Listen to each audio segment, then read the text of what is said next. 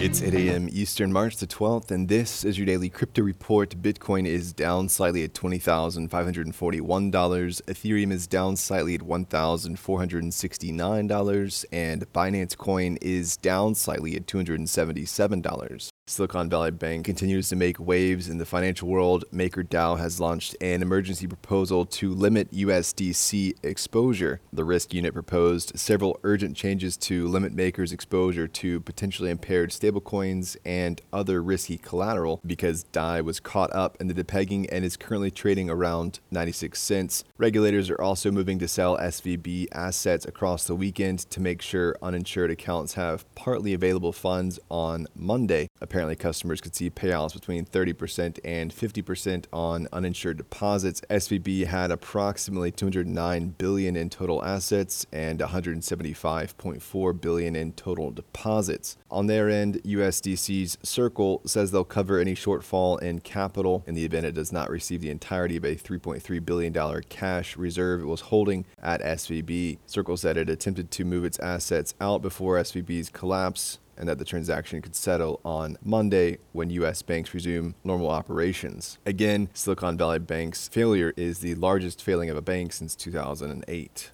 Blue Moonbird's whale sold almost 500 NFTs on Blur, with 200 sold at a loss between 9 and 33%. The address in question no longer holds any NFTs, and its Ether balance is below $2. It's not clear why the seller held the quick sale, but it's not out of the question that it's due to liquidity issues tied to SVB. The ETH associated with the sales, and presumably what was in other wallets, snowballed through several addresses and ended up on Binance, again, presumably to sell. Well, Brevin Howard is apparently taking over the Dragonfly Capital Crypto Fund. Liquid Opportunities Fund will operate under Brevin Howard's crypto and digital asset division. The long-short strategy fund was established in June of 2021, and the team leading the fund will also make the move to Brevin Howard.